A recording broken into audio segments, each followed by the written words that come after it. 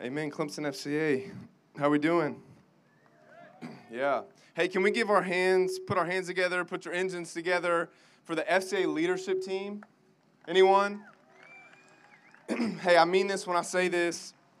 I came here 2 weeks ago to hear my buddy Josh Bull preach, and I was blown away from the time I pulled into this field to the time that I left by the greeters, by the logistics, by this field, by the production, by the creativity, the innovation. Literally everything is amazing, and I just want you to know I celebrate you, FCA leadership team. I honor you. You truly are bringing God so much glory by the way you're stewarding this season, and so well done. Well done. I really mean that. Hey, my name is Glenn, and I am just a ragtag pastor from New Spring Church. I lead our young adult ministry called Rally. And yeah, there's one shout. That's awesome. And if there's anything we can ever do for you, I mean this, let us know because we'd love to help you any way that we can. I'm from Greenville, went to Clemson. I actually live here now with my wife. I graduated from Clemson in 2017. I was a PRTM major. LOL. Yeah, okay. Someone tonight said, I've always heard party right through May, but he said, please respect the major, PRTM. I thought that was awesome. So yeah, I still live in Clemson, and man, I love this city. I love this ministry, and man, I want y'all to know this is cliche, but I really am honored to be here and be a small part of the ministry of FCA, so thank you so much for having me. I'm going to jump right in if that's cool with y'all. I don't have like a cool intro tonight. I really just want to get to my message because I'm super excited to talk about this tonight, this topic. It's one of my favorites, and not only that, but it's a brand new series called Let's Talk About It. Is anyone excited for that? Let's talk about it. Y'all have no idea what I'm talking about, but it's all good. All right, tonight I'm going to talk about a subject that has created a lot of controversy in church world. It's a topic that has created some confusion. It's a topic that has maybe made a couple, even believers, frustrated. It's a topic that people have debated about and disagreed about. It's a topic that maybe you even have a wall up in your own life when it comes to this topic. We're going to talk about the Holy Spirit. Yeah? Anyone excited? The Holy Spirit? Yeah? He's pretty important, right? And so, yeah, we're just going to go there, okay? And some of you may already be nervous. You're already like, oh, my gosh, is it going to get weird, right? I've been to one of these. Maybe you've been to a church service or a conference or an event where people were filled with the Spirit and they started doing a lot of super weird things. Or maybe you've had a conversation with a pastor or a friend about the Holy Spirit and you left that conversation more confused, right? Or maybe you've even been, like I said, to an FCA in the past on a Thursday night. I've been to one of these where people start doing Holy Spirit things, and it just got real bizarre and awkward, right? Have you been there? Because I have. I'll share a quick story. A couple years ago, I was at a buddy's, my roommate from college, his wedding. And it was the night before his wedding, and I was hanging out with his brother. We were on the back porch. And he comes up to me and he was like, hey, man, you want to go pray in tongues together? And I was like, not really. Like, I don't know. Can I do that? I don't know. I've never done that. And this was like a point in my life where I was like kind of weirded out by the Holy Spirit, didn't really know what I believed. And he was like, yeah, man, just let's go outside and we're going to do it. So I was like, okay, this is weird. But he literally would go outside and he just like starts letting it rip, okay? And I was super uncomfortable, like super weirded out. And he's like, it's like 11 o'clock at night, and he's just shouting in tongues, okay? And he's like, yeah, bro, just start murmuring words. Like, it'll come to you. And I'm like, I don't know if that's how that works. And it just got super weird. I was like, hey, bro, I'm going inside. You're waking up the neighbors. This is awkward. I'm going inside. It got super weird, okay? And I'm not like downplaying praying in tongues. That's another sermon for another time. I'm all about praying in tongues. But that's, at this point in my life, this was 5 years ago, and I really had a perception of the Holy Spirit I was confused. I was frustrated. I had no idea what I believed about him because I had seen so many people misuse the gifts of the Spirit, and I just didn't know what I believed. And if I had to bet, the majority of you tonight have either been there or you're there right now. you're confused, and you don't know what you believe. And so that's what we're going to talk about tonight. And so here's what I'm going to do, okay? I have one goal tonight, one goal, and here it is. It's that you would leave tonight encouraged and excited to pursue a relationship with the Holy Spirit. Is that okay? That you would leave encouraged and excited to pursue a relationship with the Holy Spirit. And so here's the one question. We're going to put this on the screen. Here's kind of like my main theme for tonight. Okay? Everything I say is going to be based off of this point and this question. Can't see if it's on the screen. Is it on the screen? The Holy Spirit has gone great lengths to be in intimate relationship with you. Are you with him? The Holy Spirit has gone great lengths to be in intimate relationship with you. The question I have for you tonight, FCA, is are you with him? All right, here's what I'm going to do on the front end, okay? I'm going to go through 7 major themes throughout Scripture from Genesis to Revelation where we see the Spirit of God pursuing mankind. All right, it's going to be a little bit teachy. I'm going to go through a lot of Scripture. But then after that, I'm going to give us 4 practical points of how this applies to us today in 2020. Is that cool? Is that cool? Yeah? Great. I'm going to pray, and we're going to dive in. Jesus, we need you. I need you. Would you speak through me tonight? Would you give me your words? God, would you take away anything that is of my flesh or that is of my own cleverness? God, I want to speak your words. Would you speak to the hearts of every person here tonight? And would you help us to all to leave with a more passionate desire to pursue intimacy with you? We love you. It's in Jesus' name. Amen. Amen, amen. All right, we're going to start in the Garden of Eden. Is that up there? I can't see. I'm just going to assume it is. Garden of Eden. This is the first place where we see the Holy Spirit. Here's what it says in Genesis 2, 7 through 8. This is the creation story, right? God has created the heavens and the earth. We get to day 6, and God creates Adam and Eve. And here's what it says in chapter 2, 7 through 8. It says, Then the Lord God formed a man from the dust of the ground, and he breathed into his nostrils the breath of life. And the man became a living being. Now the Lord God had planted a garden in the east in Eden, and there he put the man he had formed. So we see from the very beginning that the Spirit of God is what brings life, right? God takes this dust. This is so amazing. I wish I could have seen this. God takes dust, and he literally breathes his spirit or his ruach or his breath into this dust, and Adam is created. And so, like I said, we see from the very beginning, the Spirit of God is what gives us life. The problem is Genesis 3 happens, sin enters the world, and now all of humanity is born with like a pulled plug. So I like to think about it that Adam and Eve, because they had the Spirit in them, they were born connected to their source of life. But because they sin, all of humanity is now affected, and now all of humanity is born with a pulled plug. And so don't so much think about the fall as a story where Adam and Eve broke a rule. Worse than that, they broke a connection to their source of life. Right? Does that make sense? They broke a connection to the one thing that would give them life, the Spirit of God. The Spirit of God. And so we see from the very beginning that the Holy Spirit is what gives life. And so I'm about to prove to you, after this point, the whole narrative of Scripture is God going back to pursue man by His Spirit to be in intimate relationship with them again. So we go from Eden, we go down to the tabernacle. All right, a lot of time has passed, obviously, from Eden to the tabernacle. Just a quick Bible lesson. You got the 3 patriarchs. You got Abraham, Isaac, and Jacob. Jacob has 12 sons, the 12 sons of Israel, one of those sons being Joseph. And Joseph gets sold by his brothers into slavery in Egypt, right? Y'all know the story. And the whole nation of Egypt the whole nation of Israel ends up enslaved in Egypt for 400 years. God raises up Moses. He sends Moses to Pharaoh, and he says, hey, let my people go, right? You all know the song. And then the Israelites end up leaving Egypt, and they're freed from Egypt, and they come to Mount Sinai where God makes a covenant with Moses. He gives him the 10 Commandments and basically says, hey, Moses, from here on out, you are going to be my people, and I'm going to be your God.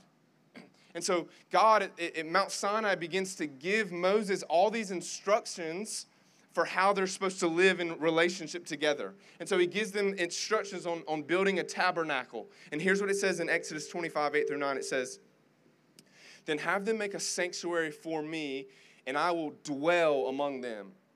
Notice that word dwell. I will dwell among them. Make this tabernacle and all its furnishings exactly like the pattern I will show you. So this is a big deal because this is the first time from the Garden of Eden where God is now pursuing man again, right? He tells them to build this tabernacle. Why? Why? So that God, by his Spirit, can pursue man and be in intimate relationship with him again. Man would come into the tabernacle. They'd offer sacrifices. They would worship God here. They would make sacrifices. They would be in God's presence. This was the first time from Eden that God would pursue man by his Spirit. We're going to go to the next one. Temple. The temple. So a couple hundred years have passed from the tabernacle to the temple. The Israelites are not wandering in the wilderness anymore. They're in Canaan. They're in their promised land, right? And they've gone through judges. They ask God for a king. God's like, you don't want a king. They say, no, we do want a king. And so God gives them King Saul and then King David. And then David has a son, Solomon, right? And Solomon says, God, I'm going to build you a temple. And now this temple is very similar to the tabernacle, but it's in a permanent place. And so the context of this verse is they had just got done building the temple. And here's what it says in 1 Kings 8, 10 through 13. It says, when the priests withdrew from the holy place, the cloud filled the temple of the Lord, or the presence filled the temple of the Lord. And the priests could not perform their service because of the cloud, for the glory of the Lord filled his temple. Then Solomon said, the Lord has said that he would dwell in a dark cloud. I've indeed built a magnificent temple for you, a place for you to dwell forever. And so again, this is another example where God, by his Spirit, is pursuing man to dwell with him. In the temple, just like the tabernacle, they would make sacrifices. They would worship God. They would be in God's presence. Things go bad from here, though. Exile. Context of this, if you know the story of Israel, the kingdom is divided into two kingdoms because of the disobedience of the Israelites, right? You got a northern kingdom and a southern kingdom. And ultimately, over time, God says, hey, I'm tired of your disobedience. I'm tired of you worshiping Asherah and Baal and all these other idols and gods. I'm going to send you into exile. So God sends the people to Babylon. And worse than that, though, not only does he send the people to Babylon, but his presence leaves the temple. So that's the context of this text here. Here's what it says. Then the glory of the Lord departed from over the threshold of the temple and stopped over the cherubim. While I watched, the cherubim spread their wings and rose from the ground, and as they went, the wheels went with them. They stopped at the entrance of the east gate of the Lord's house, and the glory of the God of Israel was above them. And so literally from this, like from Eden to the tabernacle to temple to exile, from this point moving forward, God's presence is gone. Other than a select few prophets that the Spirit would come on to speak to the people, other than that, God's presence is gone for hundreds of years. And the nation of Israel literally does not experience the presence of God. You got Ezekiel 37 where it talks about the valley of dry bones, right? And it's this prophetic picture of the nation of Israel now that the Spirit of God has left, that these people are dry and they're broken and they're desperate without the presence of God. Because remember, in Eden, you see that the presence of God is what gives life. And now that the presence of God is gone, there's no life. And it's this valley of dry bones. But there's good news. I got two more, and then I'm done. Two more. Then Jesus comes. And let me just, this is amazing, okay? I need you to feel the weight of these next two. I got three more, but the next two, I need you to feel the weight of these, okay? The presence of God has been gone for hundreds of years, okay? And Jesus, from the King of Kings and Lord of Lords, decides to put on flesh and bone, leave heaven and come down to earth. Why? To dwell amongst man. Okay, so in John 1:14 it says, the Word became flesh and made his dwelling, there's that word again, made his dwelling among us. We have seen his glory, the glory of the one and only Son who came from the Father, full of grace and truth. And so here's what I want you to know. Jesus is the walking tabernacle now. Like Jesus is the walking temple. Jesus is the place where the presence of God now dwells. He carries the presence of God now. In Luke, you see all throughout Luke, it says the Spirit of God is on me, or the Spirit of God is in me, or Jesus walked in the power of the Spirit. Jesus Christ is now the place where the Spirit of God dwells. And what does Jesus do? He dwells amongst man so he can be in intimate relationship with them again. But it gets even better. It gets even better. God's people. God's people. I need you to feel the weight and the magnitude of this. Okay? This is incredible. This is amazing. God's people, Acts 2, Jesus has died on the cross. He resurrected on the third day. He ascends to heaven. Well, before he ascended, he said, hey, wait for the power of the Holy Spirit. I'm going to send you a helper, and then I want you to go start the church. All right? Jesus ascends. These disciples are in the upper room. And Acts 2, 1 through 4 happens. When the day of Pentecost came, they were all together in one place. Suddenly a sound like the blowing of a violent wind came from heaven and filled the whole house where they were sitting. They saw what seemed to be tongues of fire that separated and came to rest on each of them. All of them were filled with the Holy Spirit and began to speak in other tongues as the Spirit enabled them. I need you to feel this, okay?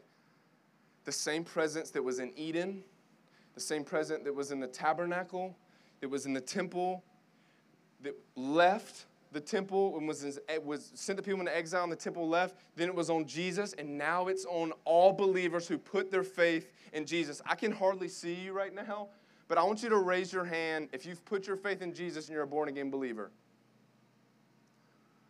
Okay, you have the same Spirit in you that was in Eden. And you have the same Spirit in you that was in the tabernacle and in the temple and that was on Jesus. You are now the walking temple of God. Feel the weight of that. You now house the presence of God. That is amazing. That is incredible. That should blow your mind, because the same presence that people used to die in because of how holy God was has now decided to take residence in you. That's incredible. You're the walking tabernacle. You're the walking temple. You house the presence of God. It makes verses like 1 Corinthians 6, flee from sexual immorality. All other sins a person commits are outside the body, but whoever sins sexually sins against their own bodies. Don't you know that your bodies are temples of the Holy Spirit who is in you, whom you've received from God? Therefore, honor God with your bodies. Why? Because you now house the presence of God. That's amazing. That's mind-blowing. If that doesn't get you excited, you need to check your pulse, because that's incredible. You now house the presence of God. The last point before we get to the practicality, the New Jerusalem. So this is the vision in Revelation that John sees of the new heaven and the new earth.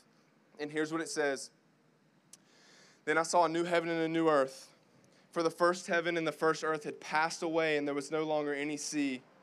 I saw the holy city, the New Jerusalem, coming down out of heaven from God, prepared as a bride, beautifully dressed for her husband. And I heard a loud voice from the throne saying, look, God's dwelling place is now among the people, and he will dwell with them. They will be his people, and God himself will be with them and be their God. He will wipe every tear from their eye. There will be no more death or mourning or crying or pain, for the older things have passed away. What was lost in the Garden of Eden will one day be restored in the new heaven and new earth. And right here it says there'll be no crying, there'll be no death, no mourning, no pain. And God will physically dwell amongst us again like he did in the Garden of Eden. Next slide, please. Just a picture of what we just went through. Eden, tabernacle, temple, exile, Jesus, God's people, New Jerusalem. Do you see it, FCA?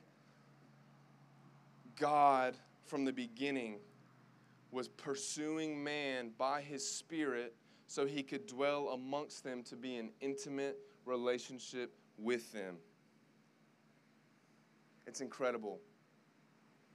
And what hurts my heart is that we have a church community and a church world that stiff-arms the Holy Spirit.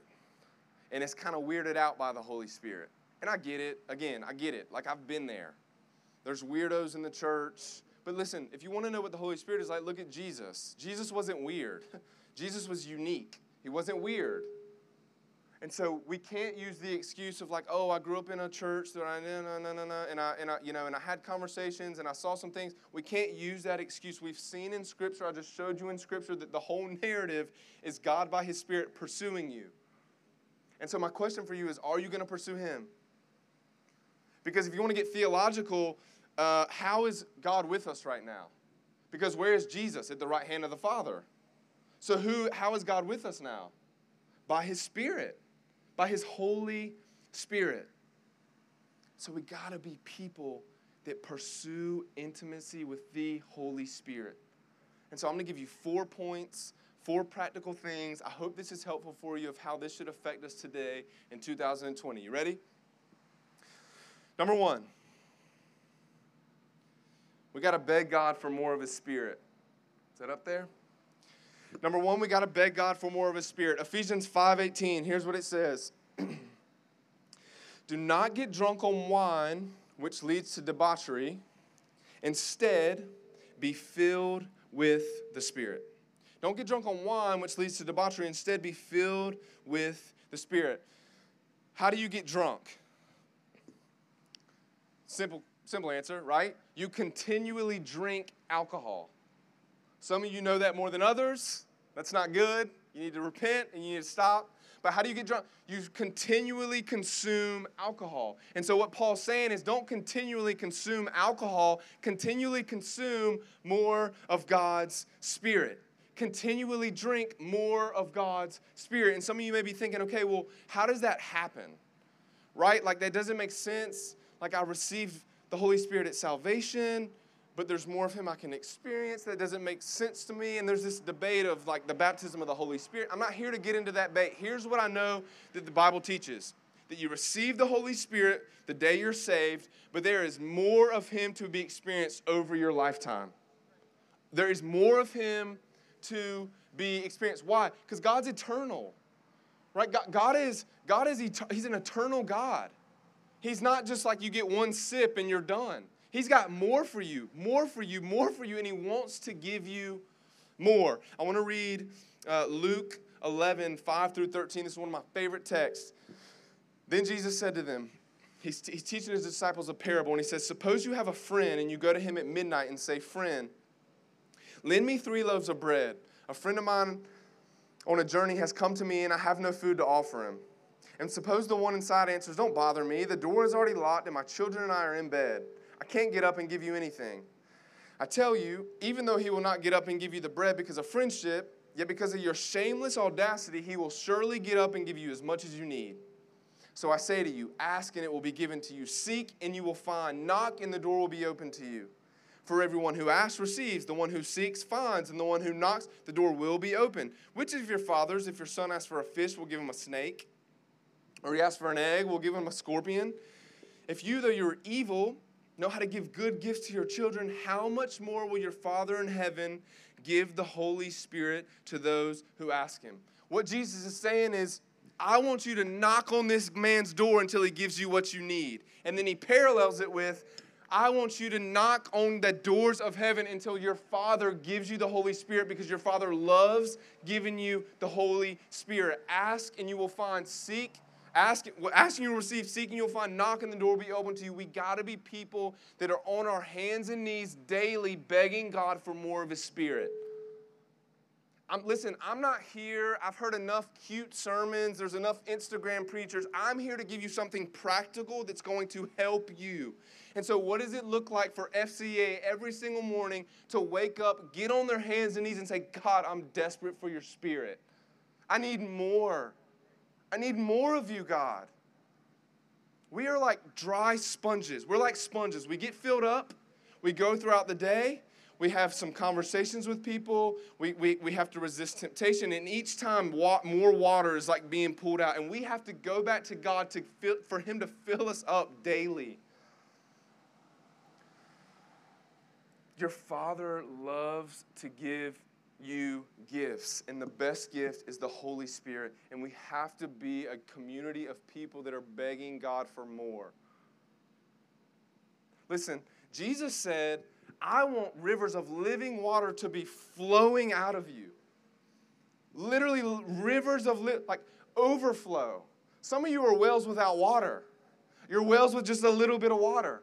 Jesus says, no, I want you to overflow to people. Rivers of living water.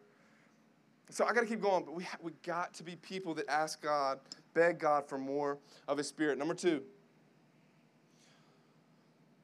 we have to pursue a relationship with Holy Spirit.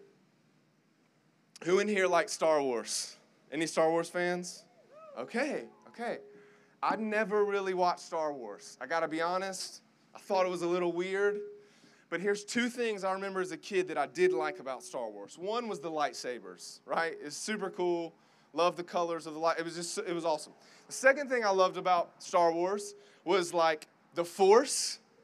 You know what I'm talking about? When like a Jedi would like, and people would explode and buildings would fall, and clearly you can tell I haven't really watched Star Wars. But with the Force, when they're like whack. And some of you are like, where are you going with this? Well, what I'm saying is, like, this is how I used to use my relationship with the Holy Spirit. I treated Him as a force, like this impersonal force. When it was like, okay, I'm struggling, I'm anxious right now, I need peace, I need joy, Holy Spirit, where are you? And I'm just letting you know, like, I don't think that's how it works. And hear me now, God can impart anything at any time. But what I'm saying, the Holy Spirit is after relationship. And what I want you to know is the Holy Spirit is not a person to be used. He's a person to grow in relationship with. He's not a force to be used. He's a person to grow in relationship with. And so what I mean by that is He's someone that we have to cultivate a relationship with. Just like any person that you love, whether it be a boyfriend, a wife, a husband, a best friend, a family member, just like you cultivate a relationship with someone like that you love, it's the same thing with the Holy Spirit. You tell them your secrets, you laugh with them, you cry with them, you create space to be with Him, you share your deepest, darkest secrets. Right? He's not a force to be used. He's a person to grow in relationship with. Think about this. The pinnacle of the intimacy with my wife was not the day that we got married. It was not the day that we got married, and I hope that our intimacy over time grows weekly, daily, monthly, until the day we're both dead. And it's the same thing with Holy Spirit. The pinnacle of your intimacy with Him was not the day you got saved and He came and took residence in you. Your intimacy with Him should grow over time, daily, weekly, monthly. Here's 2 areas where we have to get better when it comes to cultivating a relationship with the Holy Spirit. Number 1, we got to create space to be with Him. We have to create space to be with Him. Okay? Here, I'm just going to go here for a second. Some of you spend 2 hours on TikTok but can't spend 30 minutes in God's presence. Right? Some of you would rather binge watch Netflix than spend time with God in prayer. And I'm just like, I'm not here to shame you. I've been there, but I'm just letting you know it doesn't work that way. Think about if I put all these different things, Netflix, social media, golf, whatever, think if I put those things in front of my wife. Do you think our relationship would be very fruitful? No, God is a jealous God. He wants to be first. He wants to be on the throne of your heart. So you got to create space to be with Him. The second area where we got to get better at this is prayer. And specifically like listening prayer. Listening prayer. And what I mean by that is God is not a genie in a bottle. And so if your prayer life with the Holy Spirit is, hey, God, I need you to do this, this, and this. I'm struggling with this and this and this. Okay, have a nice day. Amen. That ain't it. That's not prayer. God, be still and know that I am God. Right? It's a practice of silence and solitude. It's a practice of listening. It's communication 101, right? Like when you talk to someone, you converse with them. Right? Because you're in, like, again, back to my wife, back to a relationship with somebody I love. I don't talk my wife's head off and say, all right, babe, have a good day. Going to work. Talk to you soon. No, I shut my mouth and I listen. I listen to her because I'm in relationship with her and I love her and I want to hear what she has to say. Here's two specific examples with this when it comes to listening. And here's what I'll say with creating space and listening. This is something that takes time. Okay, if you wake up tomorrow and you sit in your room and try to listen, it's not going to be easy. Okay, it's a spiritual discipline that takes time.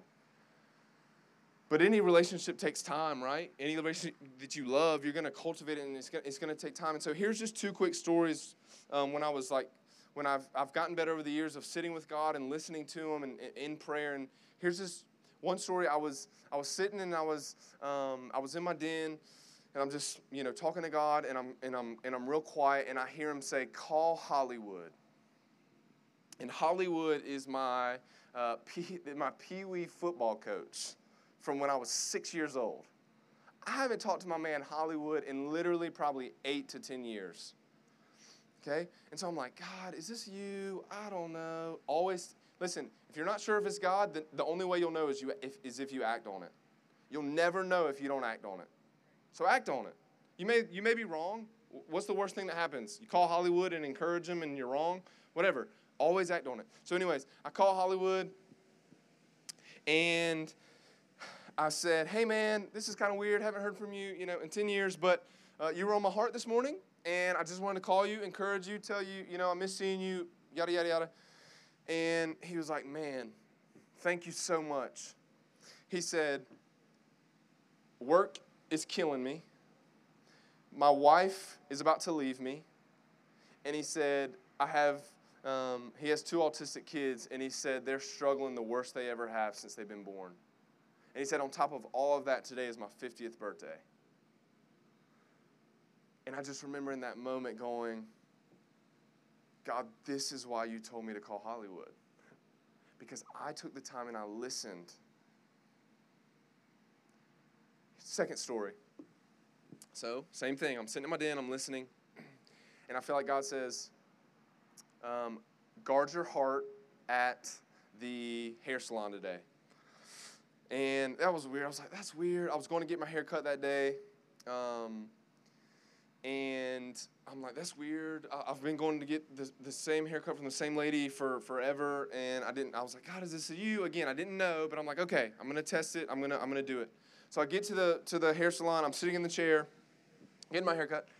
And let's just say this girl walks in, and she's very attractive. And she had just got done working out. And let's just say she barely had any clothes on, okay? She had a super, skimpy sports bra, spandex on. And in that moment, I was like, okay, well. And so she's like, hey, I can't find my clippers. And she's literally, we're in this tiny little room. And she's, bending over, looking for her clippers, right in front of me. And I'm literally, looking up.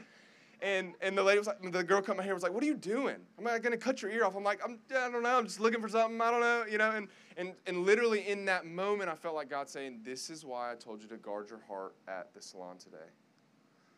And the point I'm making to you is prayer is so much more fun that way. Because God is not my genie in a bottle. He's not Santa Claus. He's my friend that I want to grow in relationship with, and He wants to tell me things.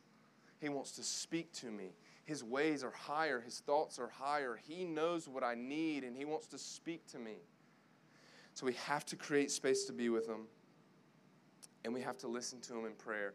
Let me ask you this. If you got to spend one day with the most beautiful, this is wet, and this is my computer, and I don't want to get it ruined, so I'm going to put it down.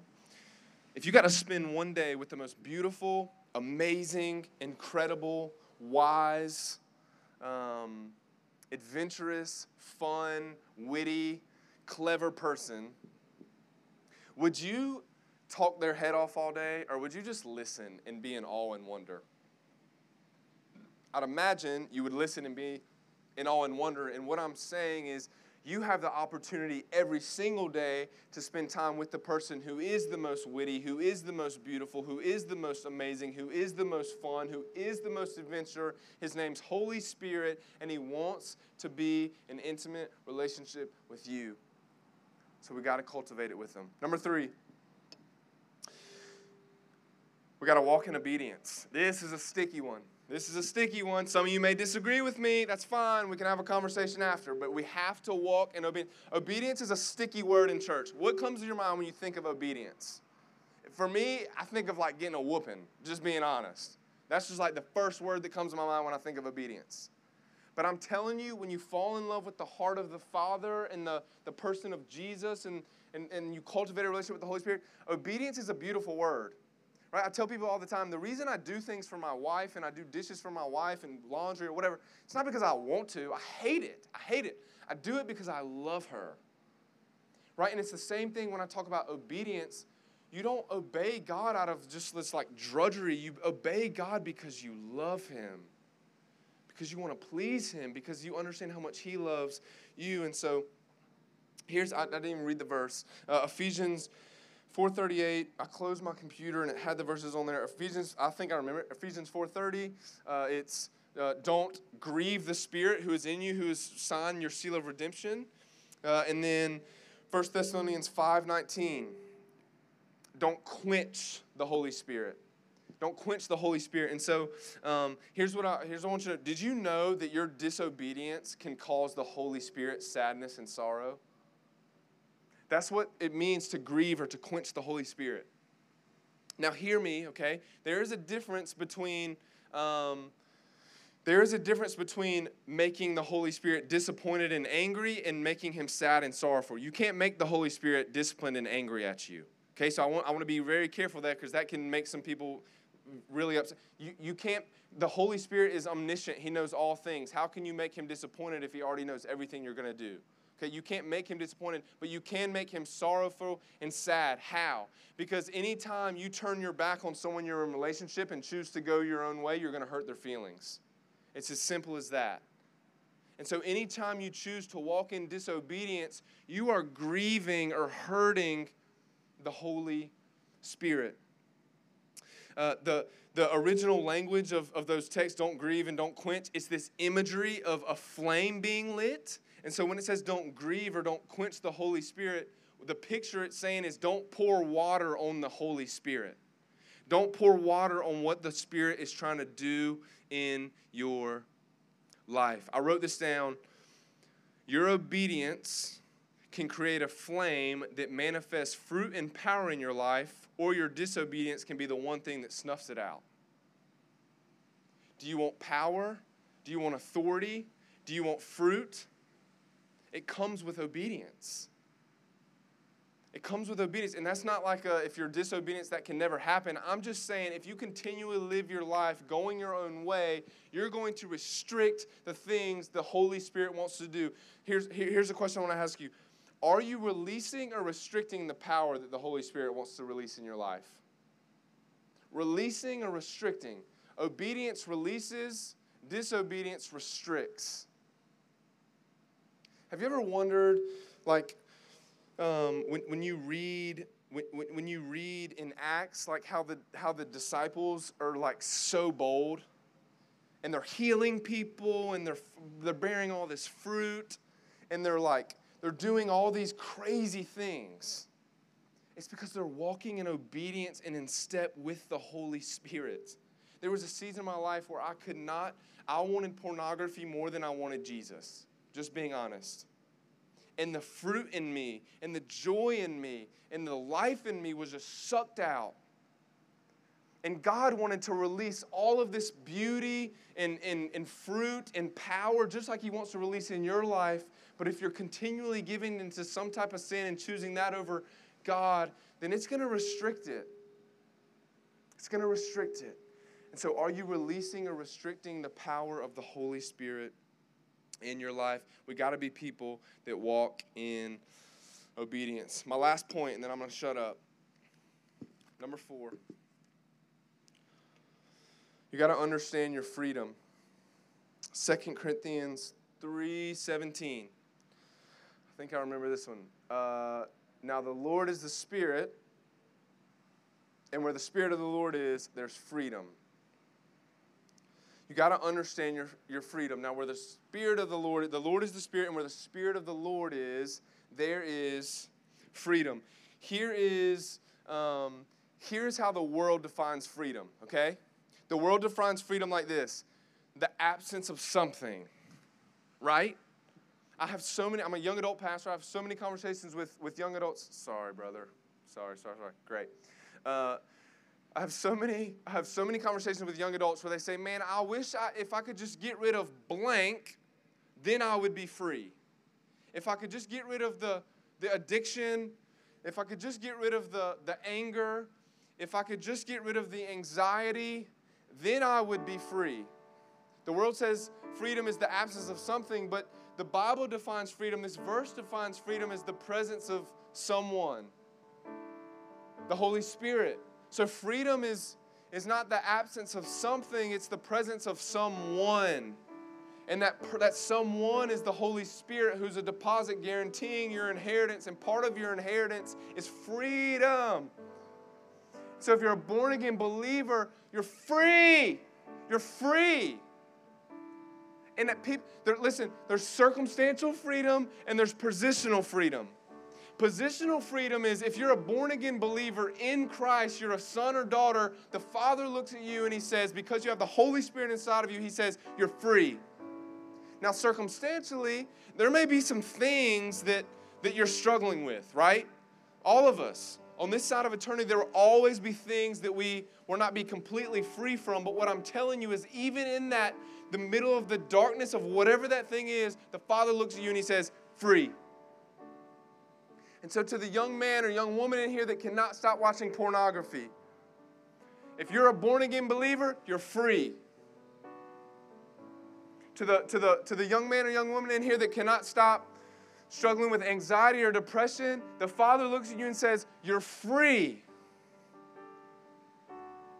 To the person in here that can't stop struggling with anger or rage or malice or slander, whatever it may be, and you feel like you're so locked down, the Father looks at you and He says, you're free. People ask me all the time, well, how do I get to circumstantial freedom? By understanding your positional freedom. That's how. By understanding that in your deepest, darkest moment with whatever that thing is, the Father looks at you and says, you're free. You're free. You want to know how I stopped watching pornography? Because in my worst moment with pornography, God, I felt the Father, I felt the Holy Spirit whisper to me and say, hey, you're free, and I love you, and you don't have to do this anymore. I'm not mad. I'm not angry. You're free. You're a free man. Where the Spirit of the Lord is, there's freedom. You don't have to fight for freedom. You can fight from it. Because the Holy Spirit has gone a long way to pursue you. And if you've put your faith in Jesus by the blood of the cross and the work that He's done, and the Holy Spirit lives in you, you're free. You're free. And so God, you see the Spirit in Eden. He gives life. God breathes life. Adam and Eve sin. Then the whole story, the temple, the tabernacle, exile, Jesus, God's people at Pentecost. The whole story is God by His Spirit pursuing man to be back in intimate relationship with Him. And so FCA, the one question I have for you, and then I'm going to shut up, is are you with Him?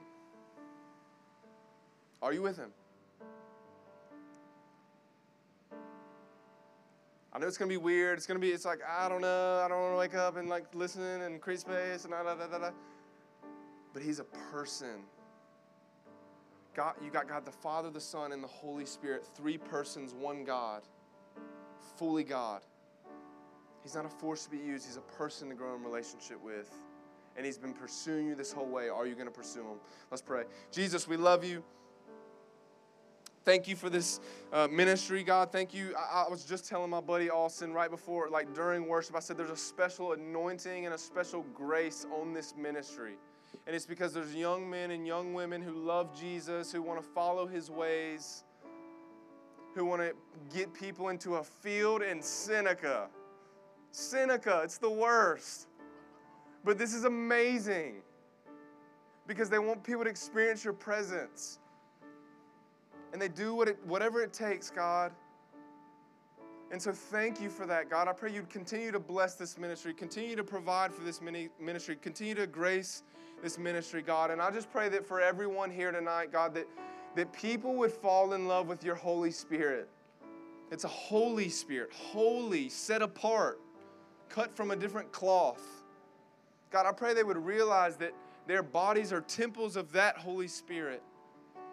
And that the way they talk to people, the way they interact with people, the way they, the things they watch on Netflix, the things that they do, say, think, affect the Holy Spirit in them, God. And that they would pursue intimacy with you. They would wake up early in the morning, God, and they wouldn't just only experience you, Holy Spirit, when they have goosebumps during worship, but they would experience you every day in the mundane, as they're reading their Bible, as they're sitting in class, as they're eating a bowl of cereal. God, would they just be with you in intimate relationship, because you're not a force, you're a person. And you've been pursuing us this whole way. We love you. We praise you. We exalt you. God, you're the most beautiful, and you're the most kind, and you're the most amazing, and you're the most fruitful, and you're the most beautiful person. And we give you all the praise, and we give you all the glory forever and always. In Jesus' name, amen.